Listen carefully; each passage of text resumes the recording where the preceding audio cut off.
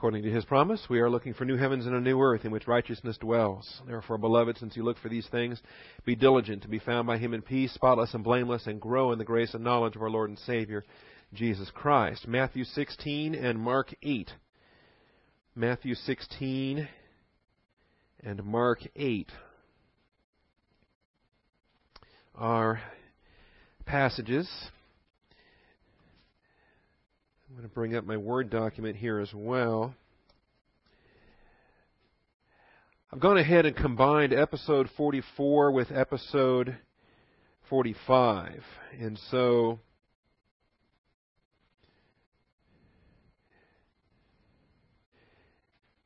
I'll go ahead and bring it up so you can read it. It's also in your Harmony of the Gospels. So go ahead in your notes. You can go ahead and combine them because it's going to have one single outline.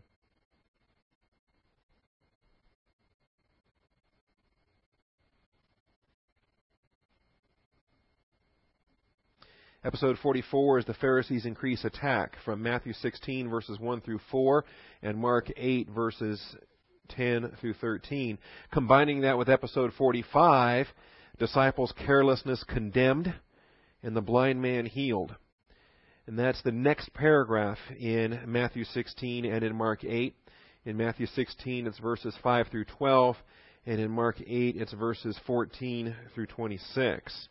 And so we're combining the two outline points from the Harmony and combining them into one outline of study, which at the moment has 9 points of study. We have covered the first 4 of them last week, and we'll move on into 5 through 9 this week. All right, so does that make sense? All right. Let's go ahead and open with prayer, and we'll jump right on it.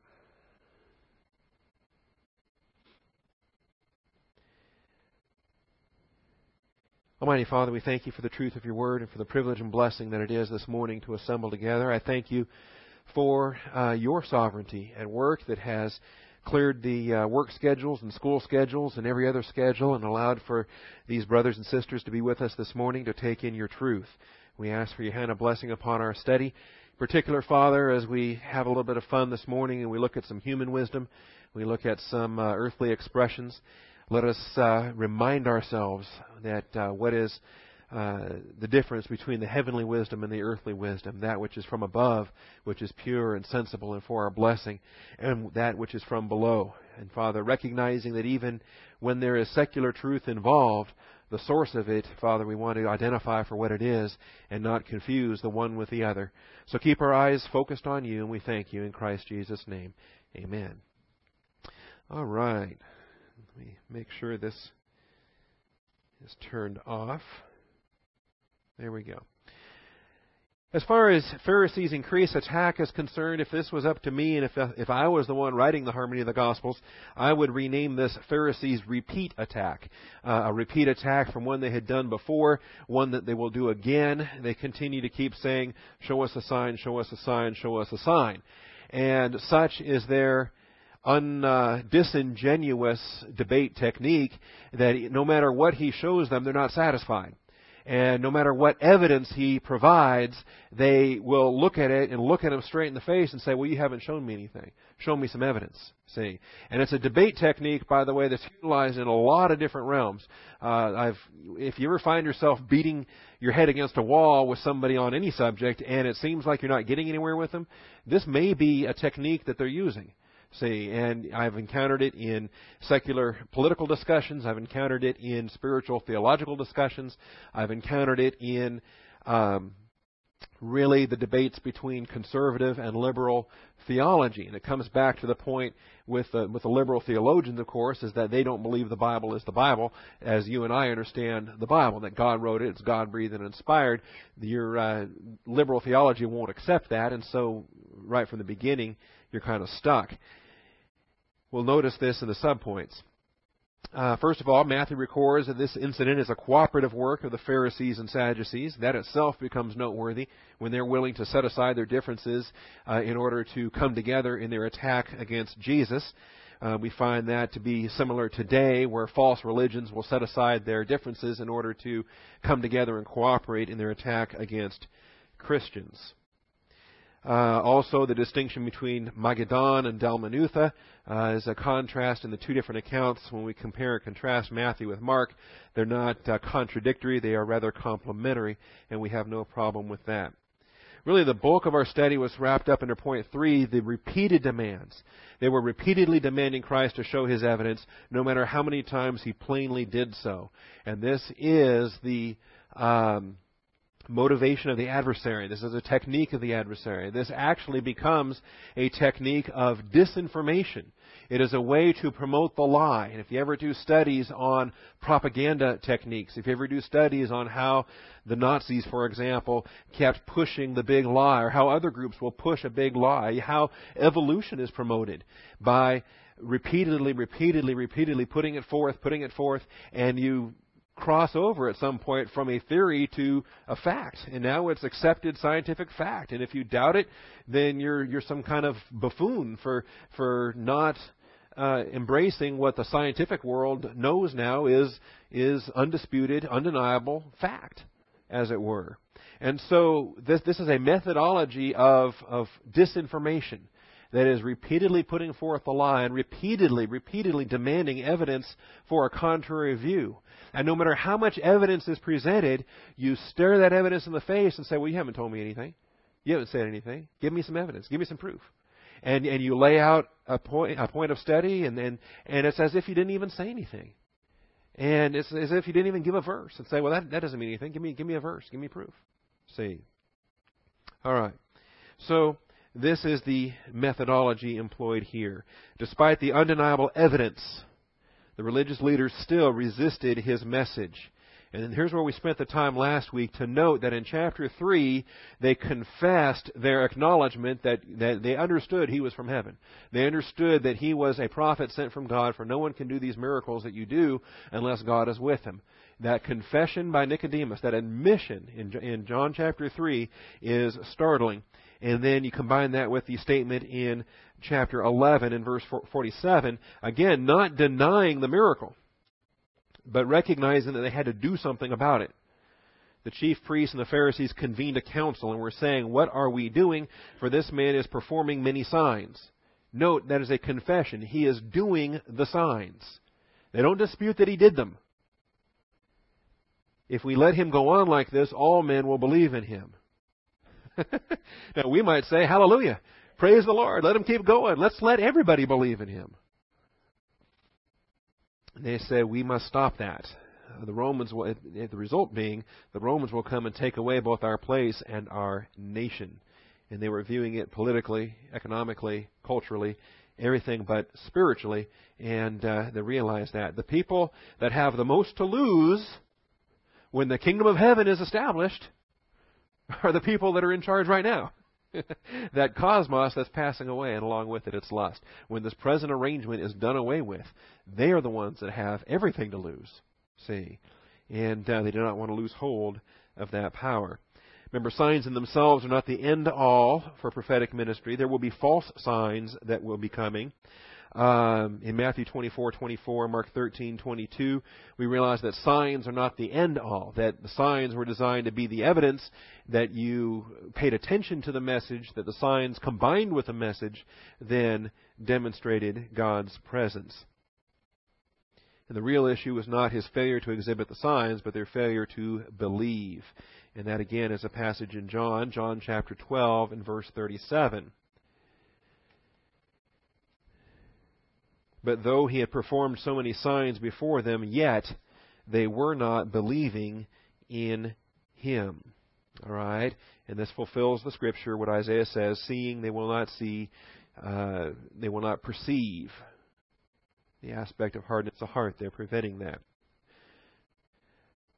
Under point 4, where we ran out of time, the objective for the sign request was to tempt Jesus into disobeying the Father.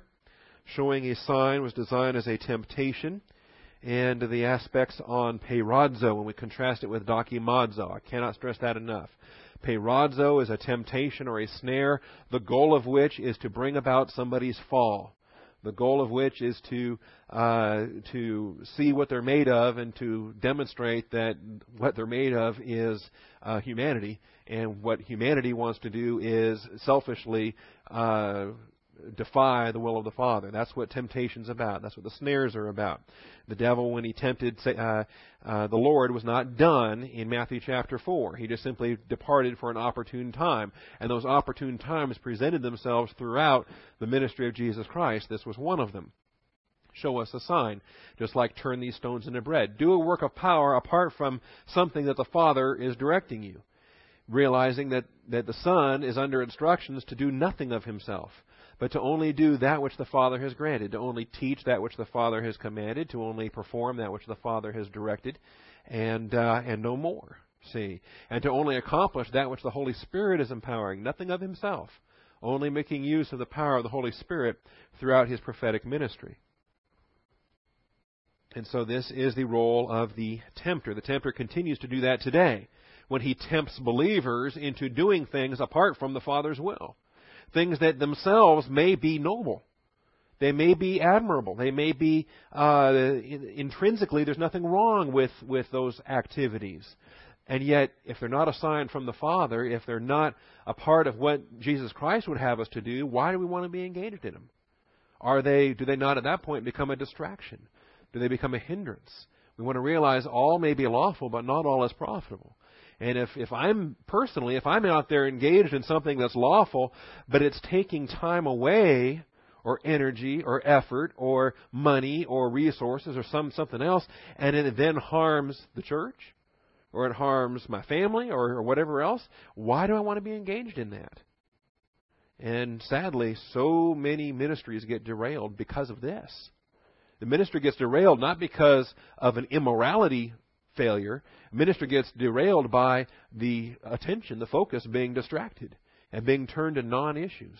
And they forget the primary imperative, that is to teach the Word, reprove, rebuke, exhort with great patience and instruction. And they get involved in all these other deals. All right. So the word studies on peirazo, the participle ha peirazon. He is the tempter, and we understand the nature of conflict in our present age. We move on to point 5. The issue on human wisdom. Human wisdom has provided proverbs for all kinds of things. Here in this passage we see proverbs for weather forecasts. Human wisdom has provided proverbs. Human wisdom has provided proverbs. See, proverbs are not unique to the Bible. They're not unique to the Hebrew culture of the Old Testament times. Many pagan cultures have all kinds of proverbs. Many cultures drew great prestige for the particular noteworthiness of their wisdom. The men of the East were renowned as having tremendous wisdom.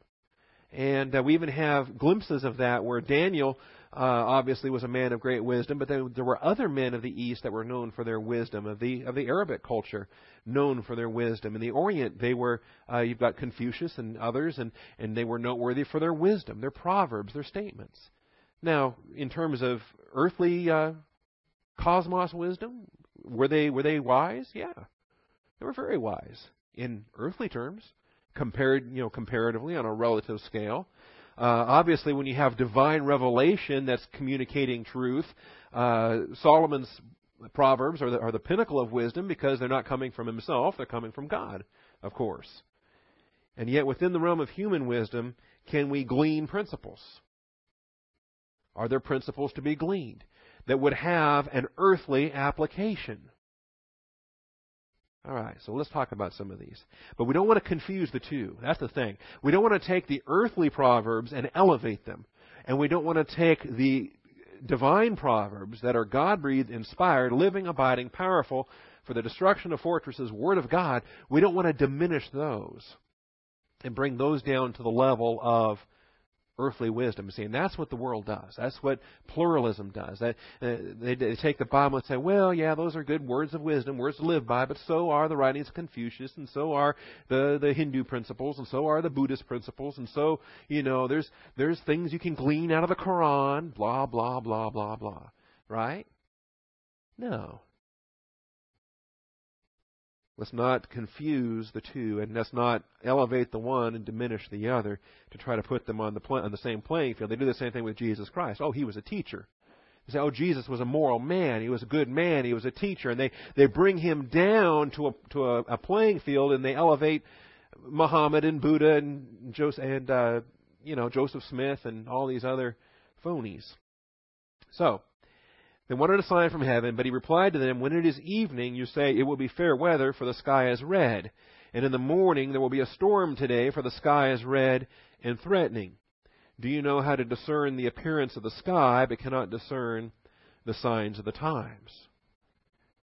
Now, it's interesting. He asked that question, but he does not wait for the response. He just moves on to declare an evil and adulterous generation seeks after a sign. So the question is rather rhetorical, since he doesn't take the time to wait for their answer, and it's self-evident that this is their answer. Yes, they can cling to earthly proverbs, but they don't have they're not equipped to handle spiritual truth, to handle the Word of God. That's the aspect. The natural mind and the carnal mind cannot apprehend the things of God, for they are spiritually perceived. All right. Such axioms are readily accepted by human wisdom. And there's a large collection of them. There's a whole new Wikipedia project called Wikiproverbs. Such axioms are readily accepted by human wisdom. And Wikiproverbs has a large collection. We're going to have a little fun with them here this morning. You may know a lot of these, as far as it goes. Some of them are old wives' tales and whatnot. But hey, if you got a room with some old wives in it, then what do? You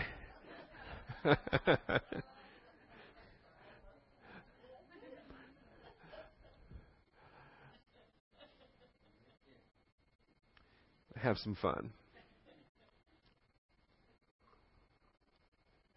Yeah.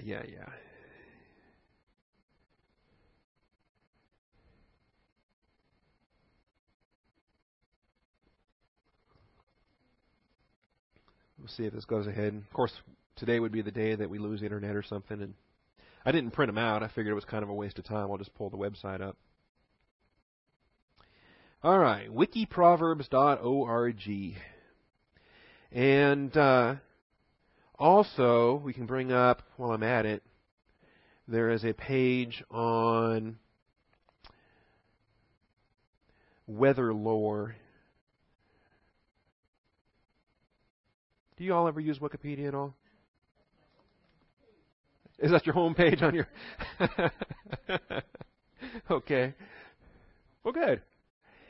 Just, I enjoy it, but there's some snares. Look out. There's some propaganda and false information and things, and don't take it as if it's God-breathed and inspired. Check the sources. And the better articles, there are some wonderful articles, tremendous articles. In fact, there are some resources on Wikipedia for Aramaic, the Aramaic language and the Aramaic scriptures and things. Remember when we talked about Ephphatha and Maranatha and some of the Aramaic terms? Wikipedia's got some of the preeminent Aramaic articles that you can find. So if you can sift through some of the garbage and handle the good stuff. Weather lore is the body of informal folklore related to the prediction of the weather. It has been a human desire for millennia to make accurate weather predictions. Why? Why would that be? And I even clipped, you're going to see my blatant plagiarism here in a moment when I get back to the outline. Let's see, where did I put it? Center point C. Tremendous human effort is expended in ascertaining the future. For the farmer wanting to plant crops, for the merchant about to send ships on trade, foreknowledge of tomorrow's circumstances might mean the difference between success and failure. You know, from antiquity, weather and predicting the weather has been huge. All right, I'll come back to the subpoints here in a moment. So there you see my blatant plagiarism. Oral and written history is full of rhymes and anecdotes, adages meant to guide the uncertain in determining whether the morrow will bring weather fair or foul. For the farmer wanting to plant crops, for the merchant about to send ships on trade, foreknowledge of tomorrow's circumstances might mean the difference between success and failure. I just read that somewhere. Prior to the invention of the mercury barometer, it was very difficult to gather numerical data of any predictive value, even though there were devices such as the weather stick, which gave some indication of moisture changes. The only instrument of any reliability was human experience. And so there's a lengthy collection of poems and rhymes and adages. And what Wikipedia has done here in their page on weather lore, they've kind of classified them. And they've classified them in the ones that are pretty accurate and why, and the ones that are totally insane and don't work out and why they don't. And different things like that. So the accuracy of weather lore, true lore and why. For instance, red sky at morning, sailor warning. Red sky at night, sailor's delight. Different variations of that. If you're ever in England, the United Kingdom version says red sky at night, shepherd's delight. See, and I like shepherds better than sailors anyway, so as far as that goes. Different things like that. Even mentions the Bible use of it there in Matthew chapter 16. Shakespeare made use of it in his play Venus and Adonis. Mackerel sky. Towering cumulus. Rain before wind. Here's one. When rain comes before the wind, dories, gear, and vessel mind. When wind comes before the rain, soon you'll make the set again. Admittedly, these other ones are more obscure, are they not? Low pressure regions. When the wind is blowing in the north, no fisherman should set forth. When the wind is blowing in the east, 'tis not fit for man nor beast. When the wind is blowing in the south, it brings the food over the fish's mouth. When the wind is blowing in the west, that is when fishing's best. How true is that? Well, this article will tell you. It goes through and it breaks down the science on it. Different parts of the world, too, are different in that respect.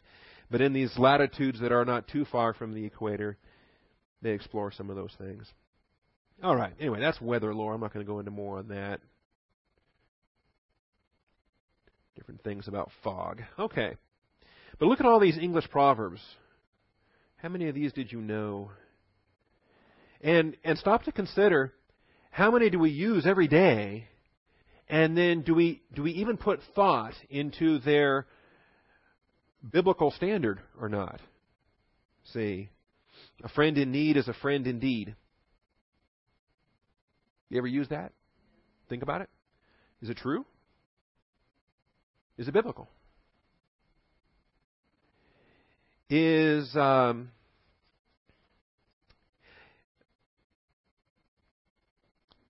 unbiblical? Is there a verse or a context or an application where that would be contrary to the Scriptures?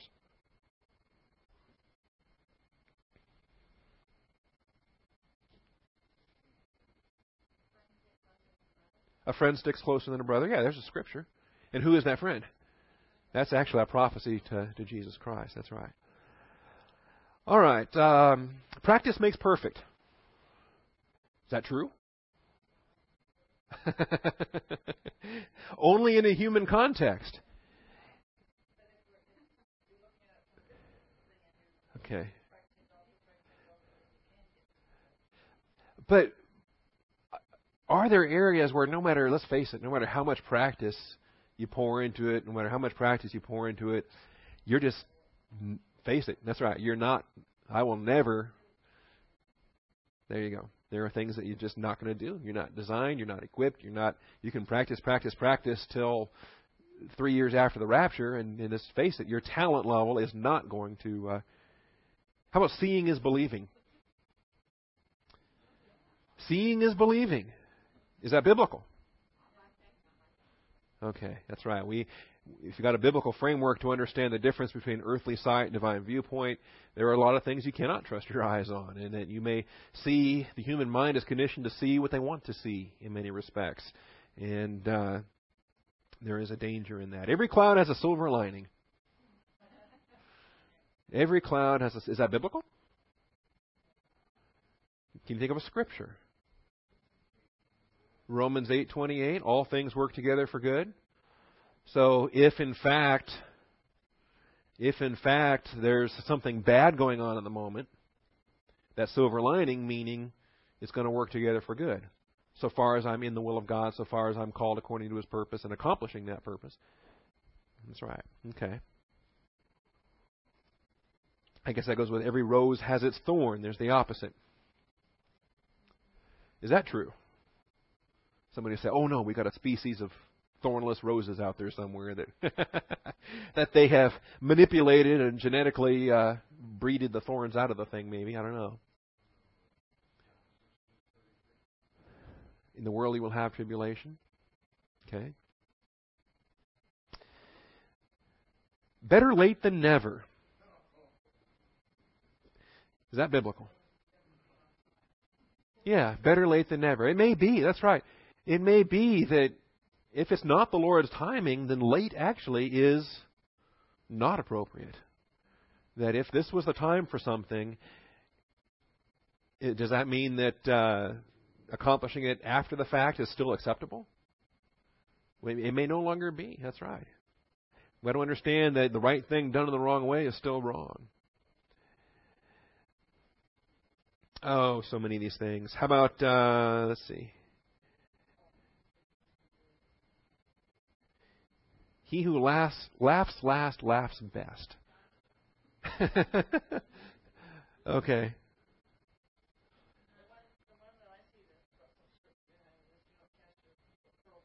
Do not cast your pearls before swine. Yeah, where do you think they got that one? How about there's an exception to every rule?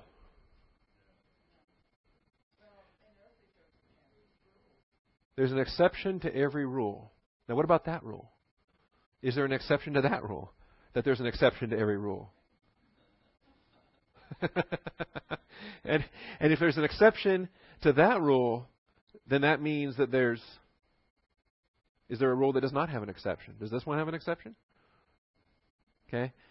Now we're having a little bit of fun with it, but what we're doing also this morning is we're starting to think in terms of the logic that goes behind these arguments.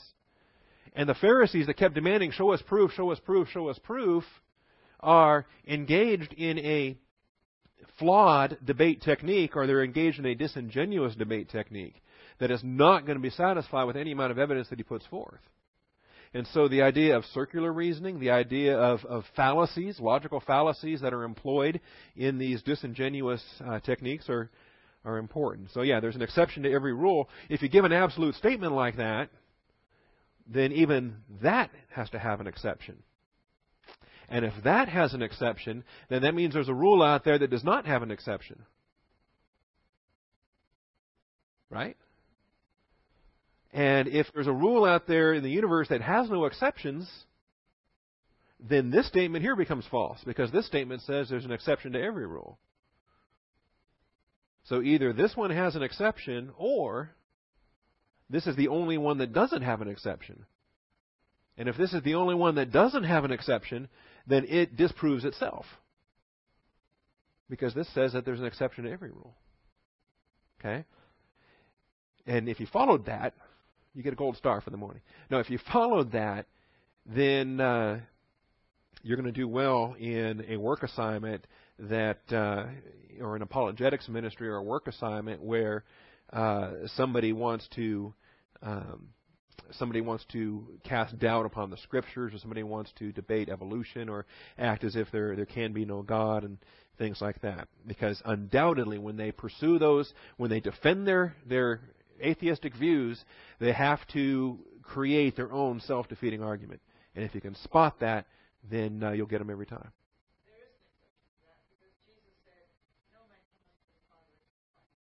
No man cometh unto the Father but by me. That's a rule. And there's no exception to that rule. That's right. See, it comes back to the lie that says there are no absolutes. The world, the cosmos wisdom would have us believe that there are no absolutes. But that statement itself is an absolute. That's right. There are no absolutes. Well, that in itself is an absolute statement. And how do you hold fast to that if your premise is that it cannot exist? You're holding fast to that which you have said does not exist. That's an absolute morality. All right. So many of these other ones on here. I don't want to take the whole hour on this. Don't count your chickens before they've hatched. Here's a long list of here. Let's go through the ones that we're not supposed to do, and then we'll get back to Scripture. Don't count your chickens before they hatched. Is that biblical? Is there a proverb or is there a principle of Scripture? Don't count your chickens before they've hatched.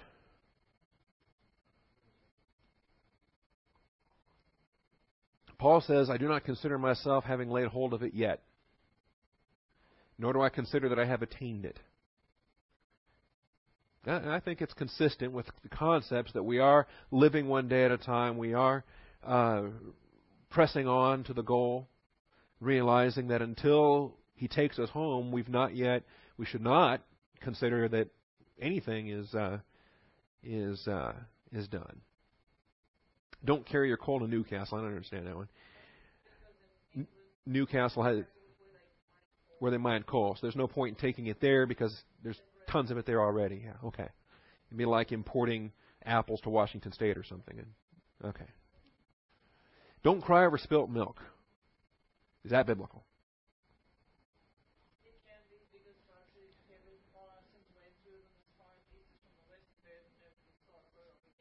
Okay. Yeah, you can't do anything about something that's done. You can't change it. Crying about it, beating yourself up with guilt doesn't change the fact that it's already spilt, it's already lost. What are you going to do about it? Forgetting what lies behind, reaching forward to what lies ahead. Okay. Don't get even, get odd. Okay. Don't judge a book by its cover. Is that biblical? Why? Okay, the Pharisees judged Jesus and His disciples, and they were uneducated, untrained men. What's another example? God knows the heart. That's right. Samuel looked at Eliab and said, "Ooh, there's the next king. There's a God." And God said, "Nope. God looks at the heart.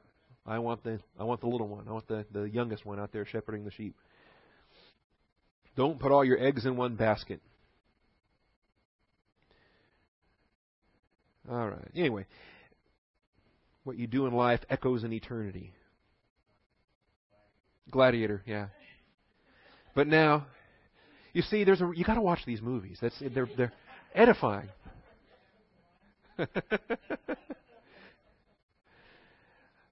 All right. Now, let's not confuse, and you've all done this exercise very well this morning because you've got a background in Scripture and you've got a background to be able to evaluate and discern and be able to put things up against a biblical framework. That's wonderful. What we don't want to do is confuse worldly wisdom with divine wisdom. All right? What goes around comes around. Is that biblical?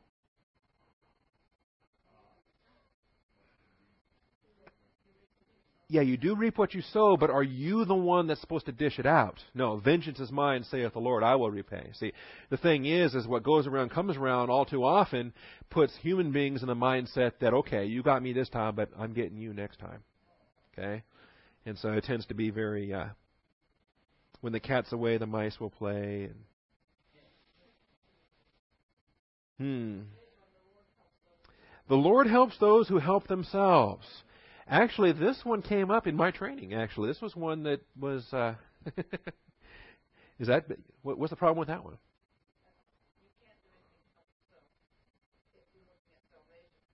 Mm-hmm.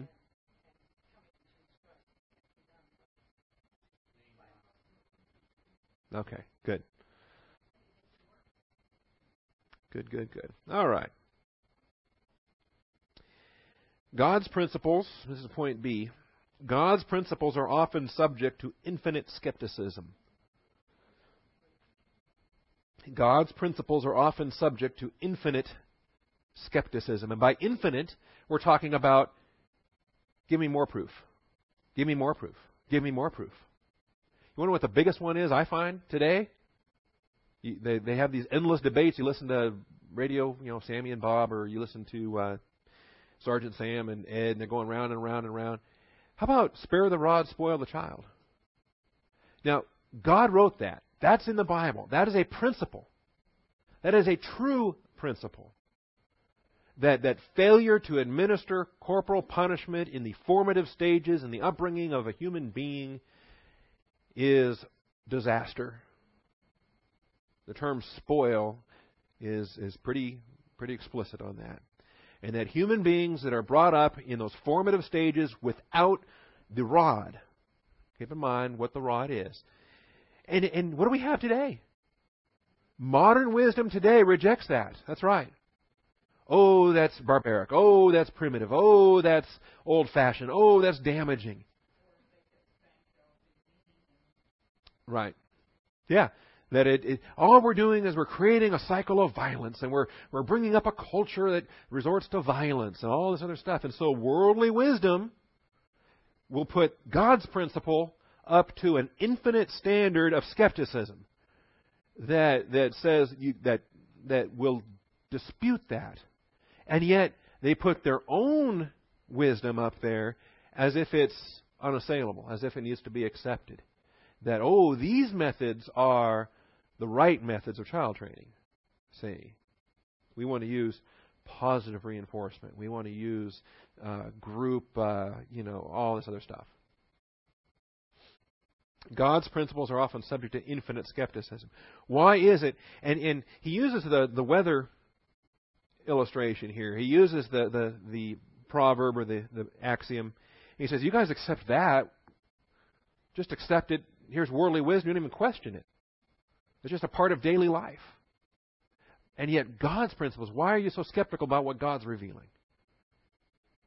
As far as them accepting the revealed Christ, or as far as unbelievers today accepting the gospel message. So God's principles are often subject to infinite skepticism, and that's a problem. That's a contrast to how human wisdom readily accepted. Such axioms are readily accepted, but God's principles are subject to infinite skepticism. See. You can go walk up to any unbeliever and tell them, look before you leap, and they'll say, okay, makes sense. They'll accept that. But you walk up to them and you say, commit your life to the daily teaching of God's Word. Oh, you talking? What are you, some kind of fanatic? Right? Tremendous human effort is expended in ascertaining the future.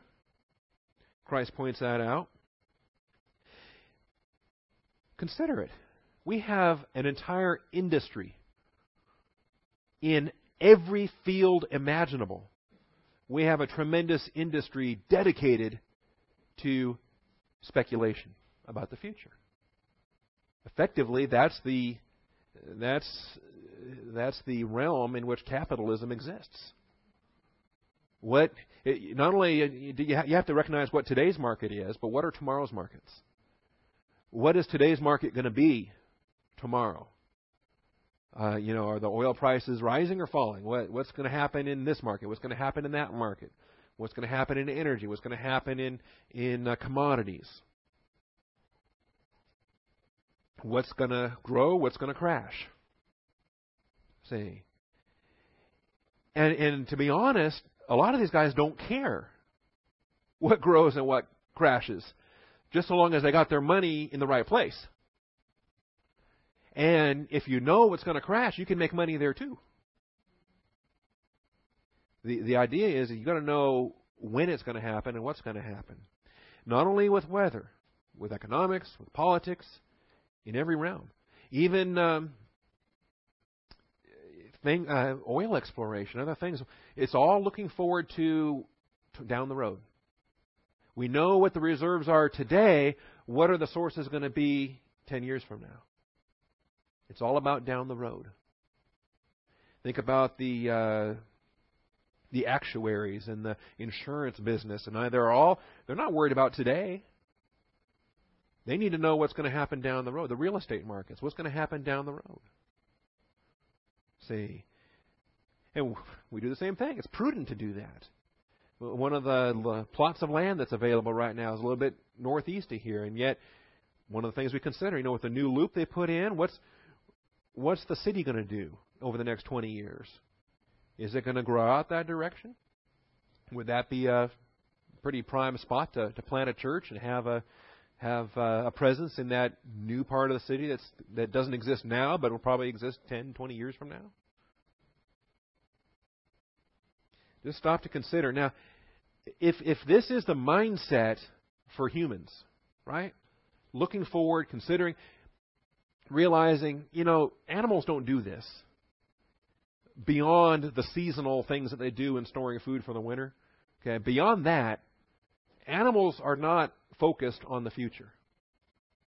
Animals are not wrapped up over, what their children and grandchildren are going to do. Okay? This is entirely human. And when you consider what God's Word has already done, God's Word has revealed the future. He's already done it. We have the eschatological framework of prophecy to tell us what to expect between here and the fullness of time. Here and the great abdication at the end of the fullness of time to eternity future. We don't have every day spelled out, but we have the framework. We know rapture ends the church. We know tribulation. We know second advent. We know millennium. We know great white throne. We know new heavens and new earth. We know fullness of time. We know great abdication. We can spell out the eschatological events between now and Omega, eternity future. And it's already spelled out. And yet, does the human realm care? Does even the regenerate world care? If you take born-again believers in Jesus Christ, and obviously the unbelievers, throw them out, but just take born-again believers, and how many have an interest in the Word of God? A smaller group, that's right, that are truly disciples. And then let's just take the non-disciples away, and just take disciples, believers that are abiding in the Word of God. How many are eschatologically minded? How many are focused on rightly dividing the word of truth, the consistent teaching of God's Word, and a focus on prophetic material? Very few.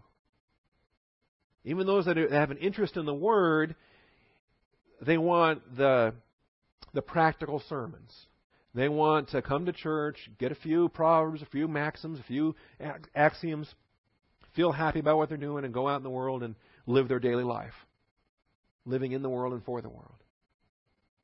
How many believers, born-again believers, disciples, abiding in the Word, living in the Word of God, have prophecy as their focus? Actively consider the things to come. Because discerning the signs of the times is described here by Jesus Christ as a necessity. And He says you can't even do that. But Jesus describes it as a necessity. We should be oriented to who we are, where we are, and what we're doing. We are church-age believers in the body of Christ with an imminent rapture pending.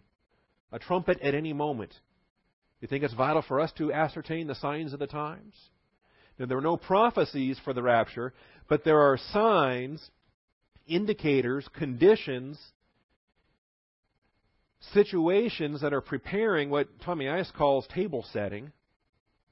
If there are conditions that will be present in the tribulation, and we see more and more and more of them present today, does that not indicate that the conditions that we know will be present in the tribulation are imminent, that we're on the verge? See, if you can outline, let's just say hypothetically, you can outline 64 principles that will be present in the tribulation. But today on the earth, you only see 4 or 5 of them in existence. You would think that, okay, there's a lot more to be done between now and the tribulation. It may be after the rapture, it might be before the rapture, but there are conditions on the earth that have to take place before Israel is prepared to sign their treaty with Antichrist. But if you start to see 62 to 63 of them already in existence today, before the rapture, and you realize, you know what, there's only 1 or 2 small glitches left after the trumpet, and those can be put in place overnight, how does that get your attention in terms of the imminency of the rapture of the church? They're not prophecies of the rapture, but they are signs of the times, indicators that the table is being set. That's an indicator. If you walk into the dining room and you find that the table's been set, you find that there are plates at every seat, you find that the silverware is laid out, you find that the serving dishes are there, you find that the food is steaming, and you find that the beverages are poured, and everything is all laid out there, and you find that people are actually seated, and yours is the only chair that doesn't have a posterior planted on it, right? And you look at all of that and you go, what is it, dinner time or something? Figure it out. Yes, it's dinner time. You were called, but you weren't listening. It should be obvious that it's dinner time because the table is set.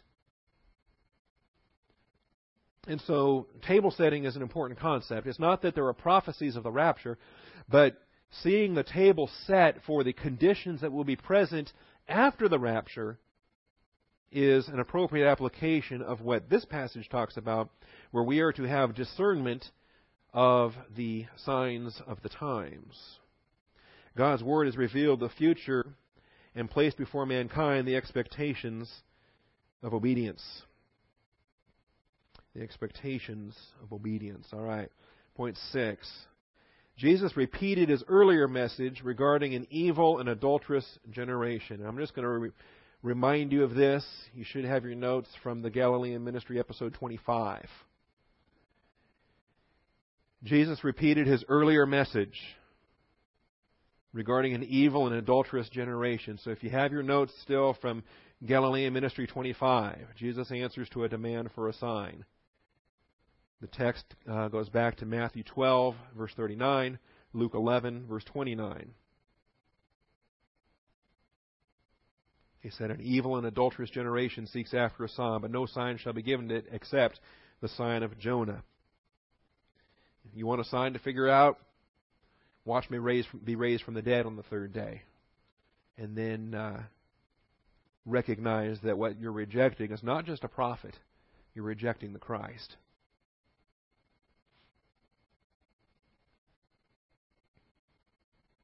All right, now they are going to head back across the water again. And all this back and forth. You wonder, couldn't Jesus make up his mind? What side is he supposed to be on? Why does he keep crossing back and forth? Well, remember, he's doing everything according to the will of the Father, going everywhere that the Father directs, delivering every message the Father supplies. It's leaving the disciples a bit frustrated. In fact, they forget to bring bread. Point 7. In recrossing the Sea of Galilee, the disciples forgot or they neglected to bring any bread. So this is point 7 in the outline. This actually crosses us over to the disciples' carelessness in episode 45. And let's look at verse 5 of Matthew 16. The disciples came to the other side of the sea, but they had forgotten to bring any bread. So this is point 7. We got 7, 8, and 9. And we got 10 minutes remaining. Well, it's going to be close. In recrossing. Now, how many times have they gone back and forth? Remember, the feeding of the 5,000 was over on the east, and then they crossed to the west, and they had ministry there, and then they went to Phoenicia, came back around the long way around, got back to the east side again, and fed 4,000. All right? Now they've crossed to the west again, and Pharisee attack. Show us a miracle, show us a miracle. All right? Back to the east side then. Back to the east side then. And both times the feeding has taken place, it's been on the east side. All right. Now, we don't know all the details about. We know Judas was the treasurer. We know that the first time when he fed the 5,000, he specifically quizzed Philip as far as how much money would it take to feed all these people and purchase food. We don't know that was Philip's responsibility. Was he the quartermaster? God bless the quartermaster. Was he the one responsible for purchasing their food? Was he the commissary? We don't know. All right. obviously there was some kind of logistics involved, because he had a party of upwards of, we don't know how many, 20 or so that traveled, 30 or so that traveled everywhere Jesus went. Jesus, the 12, the ones beyond the 12 that traveled throughout the ministry, plus the women that are mentioned, could be 20 to 30 in this traveling party. And that's a logistical consideration. Where are they going to sleep? What are they going to eat? If you're taking 20, that's 60 meals a day. If you're taking 30, that's 90 meals a day. What are you doing? It gets easier, of course, if the Lord can just multiply the loaves and the fishes, doesn't it? Okay, now, stop to consider. Well, we'll get into this text, because he rebukes them. He's done it twice now. How often did manna appear to the children of Israel? Once it started, it continued until they crossed into the land of promise and conquered the land. Manna, once it began, and it was given to the Exodus generation, it was given to the wilderness generation, and it continued until they crossed into the promised land. Now here's Jesus, providing the loaves to the 5,000, providing the loaves to the 4,000. We have no reason to believe that stopped. I think that he provided for them from this point forward after he rebukes them here in this chapter. All right. But let's talk about their neglect. Epilanthanomai, to forget, to be inattentive to neglect. It's kind of, you can forget after the fact, but generally you forgot beforehand. When do you forget? Usually you forget ahead of time, but you don't realize you forgot until it's too late. So the idea on forgetfulness, it takes place beforehand, but you don't realize it until afterwards. And at the time that you have already forgotten, but you've not yet realized it, then you are neglecting. You are overlooking. Or you are not concerned. The verb's epilanthanomai, number 1950, is the Strong's Index.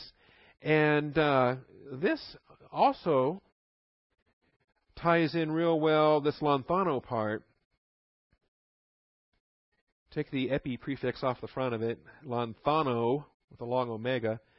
That was the verb that was used when Jesus went to Phoenicia, and he tried to escape notice. It was his desire to basically be forgotten. He was trying to escape notice. He wanted to fly below the radar. He wanted to be overlooked. He tried to have a season in obscurity where he could have some time with his disciples, and that the crowds and the multitudes and the demands of ministry would overlook him. And that was lanthano. And we were told in the Gospel of Mark that he was unable to be obscured. He was unable to be unnoticed. He tried to be unnoticed. He was unable to be unnoticed. And so there was more work to do. He did not get the time away that he thought he wanted. All right? Remember, we may have plans and desires. The Father's the one that works out what we need to do for His good pleasure. And so that's lanthano. Now, this verb is a compound of that, but it's a similar concept. Epi is an intensifying compound, like gnosis versus epignosis. Epi lanthano, in a middle voice, lanthanomai. Epi lanthanomai is the idea, the same thing. Christ wanted to be overlooked. He wanted to be obscure. Epi lanthanomai means that you're going to overlook something. You're going to forget something. You're going to put it out of your mind. You're not going to pay attention to it. All right? And that can be a good thing. It can be a bad thing. Because if it's something you're supposed to be focused on, then you better not forget about it. But if it's something you're not supposed to worry about, then this is a good thing. See, so we want to understand that forgetfulness is not sinful if it's something we're commanded to forget. Forgetfulness is sinful if it's something we were commanded to be diligent about. Okay? So now here they are. They're forgetful. Either they're inattentive, they neglected. They might, start offering excuses like, "Oh, we were going to buy bread here on the western shore. We didn't know. we thought we were going to stick around here in town. We'd buy supplies here. Capernaum's on the western shore. This is our hometown. We thought we were going to get supplies here." And now we're back in the boat going back to the other side again? We didn't know. Well, did you ask? Did you think about it? All right. Now, it's interesting because the inattentiveness is in food is one thing, but inattentiveness to Bible class is something else. Because, and obviously we're going to run out of time. We'll have to save episode 45 for next week. But look at the reaction here. The disciples came to the other side of the sea, but they had forgotten to bring any bread. And Jesus said to them, "Watch out and beware of the leaven of the Pharisees and Sadducees." He has a Bible class to teach them about the leaven of the Pharisees and the Sadducees, but they're so caught up in earthly things that they can't even pay attention to the Bible class. That's what they're really neglecting. And so they start debating amongst themselves. They begin to discuss this amongst themselves, saying, "He said that because we didn't bring any bread."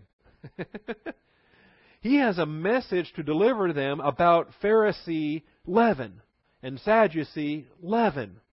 And it's a powerful spiritual message. And it pertains to what we just got through studying about, this excessive demand for signs, the excessive demand for proof, the continual attitude of being caught up in yourself and what you're doing and your power and your dominion over other people. That's what he's concerned about, and he wants the disciples to learn that lesson, and they can't because they're wrapped up in bread, and he's trying to use it as an illustration, and they're missing the point. They're missing the doctrine because they're caught up in the illustration, just as the Pharisees were caught up in the parable here of the weather proverb and didn't understand what the spiritual truth was behind it. All right. And he calls them men of little faith. Men of little faith. That's a rebuke to believers. That's a rebuke to disciples. When we talk about our own Christian walk, we want to obviously be careful that we don't fall into this category of oligopistos, the little faith condition. All right, well, I'll pick that up. I don't want to open up something that we can't conclude. So we'll come back to point 7, 8, and 9. Point 7 has some subpoints, and 8 and 9 have some additional detail that I want to make sure we don't lose track of what this leaven is, because the leaven is pervasive, and it spreads, and it influences. So we'll come back to this next week rather than try to jump on it here. Any questions? Reactions? All right. Thank you, Father, for the truth of your word. We thank you for your faithfulness. And, Father, I pray that we would be diligent to respond to your word as it goes forth and to not confuse the illustration with the doctrine and not confuse the principle with the application. And, Father, certainly we don't want to confuse an earthly idiom or proverb, an aspect of cosmos wisdom, with the truth of your word. That's what we're accountable before, the judgment seat of Christ. And I pray that we would be ever mindful of divine viewpoint in all that we do and all that we say. And I thank you, Father, in Jesus Christ's name. Amen.